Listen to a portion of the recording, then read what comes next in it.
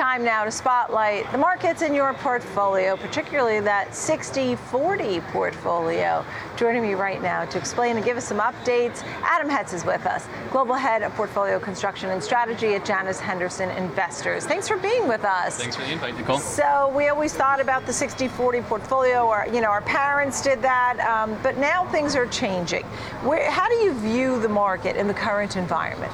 People love to hate the 60/40. It might have that boomer connotation, and the 60/40 definitely had, call it its Twitter moment earlier this year. People had been using it every day for years. All of a sudden, we're running away in droves. Some people were questioning why they even used it in the first place, but the 60/40 at least, I think, is past that near-death experience. Maybe it was just a midlife crisis in hindsight. So I think the 60/40 has a new lease on life. The 60 is looking a lot better than it did in January. The 40 certainly has been fixed if the 40 is a fixed income portion. It's just a matter of it looking a lot different in the 60 and the 40 than it did even just back in January. And before we get into the breakdown of each one of those, when you say the 60 is looking better than it did in January, you're referring to equities, right? That's the equity piece. So tell me a little bit about that. Where do you see the equity market going and why? In hindsight, since the global financial crisis, it was sort of an awesome run for awful portfolios. So greed was good in equities, a lot of concentration in those high mega cap tech names. Even some of the unprofitable tech names was really a good trade in hindsight. So now going forward, we don't think greed is good anymore. We don't think it's concentration. We think it's diversification, and we think quality is a virtue. So in short, what we've seen this year, a lot of the losses, that pain was driven by the PE re-rating, so the price to earnings multiple. Right. So money got more expensive as rates rose. The PE went down, sort of in lockstep with the 10-year rate going up. Yeah. So now the PE is sort of stabilized, we think, as rates have somewhat become range bound. Now the focus goes in the E, or earnings. And if you're looking at earnings as maybe the next shoe to drop, potentially an earnings slowdown, what do? You look for stable earnings, and stable earnings are a hallmark of quality investing. Right, without a doubt. I mean, and some of those tech names, there was certainly a feeling they were frothy and overvalued in the first place, which has really become evident when we see all the layoffs that are happening. I mean, it was just too much, too fast. And now, as you said, PE's coming down and probably to better levels. So are you still in the 60/40 portfolio? Are you still doing 60 for equities and 40 for fixed income, or does that need to also change?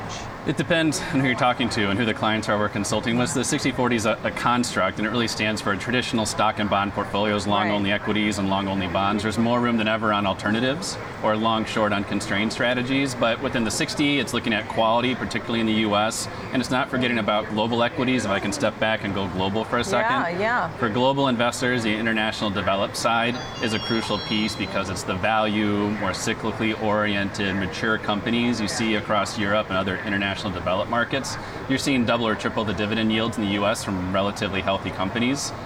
High dividends could be a red herring for structurally flawed business models and value traps. So you have to be selective and be smart to find those sustainable cash flows. But PEs, unlike the US that are just at averages, at or around averages, PEs in international developed are at historic lows, almost 20-year lows. So there is definitely some value there and value traps to be careful. Right, without a doubt. And so you said, are you looking more towards large cap and leaders in their field, companies with moats?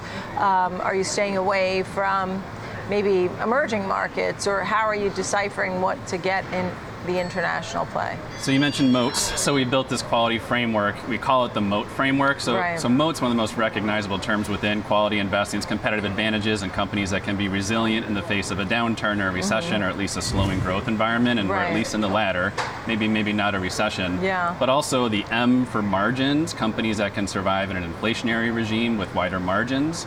The O in moat is for the companies that have great ownership and nimble management to survive a changing landscape, which is changing dramatically just in the 11 months of this year. And then the T, the last piece, is for financial tenacity. So the companies that aren't overly leveraged or over reliant on short-term leverage. When you think about the interest rate volatility we have, that's going to feed through to their bottom line and cause some problems for companies that haven't been strategically financed. Yeah, it's pretty hard to try and figure out which ones have the best value and are the quality companies. I mean, granted, you look at cash flow, you look at PE, you look at dividend payers, you look, are they a dividend aristocrat? You watch the management environment closely, which you mentioned. So I think all of those are important. Now moving to the fixed income side of it, what happens there? I mean, as we've seen rates on the rise, I know we're off the highs, and there's questions whether or not we move back higher or not, but where do we stand in investing in bonds? Investing in bonds, back in January, that was the tough question. Now that's the easy question. So we had this pain to gain in fixed income. We had pain the first half of the year, and we had the worst losses ever on the global fixed income benchmarks.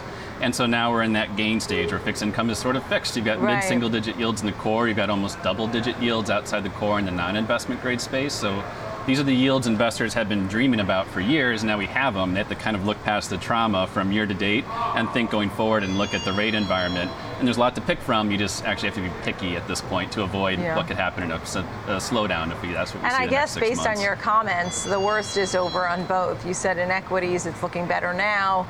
You said it was early in the year, it was hard for it to pick bonds. Now it seems to be a little better to pick. So I guess we're past it. Come back soon. Give us some updates soon. Nice to see you, Adam Thanks, Hedz, Nicole. Janus Henderson Investors.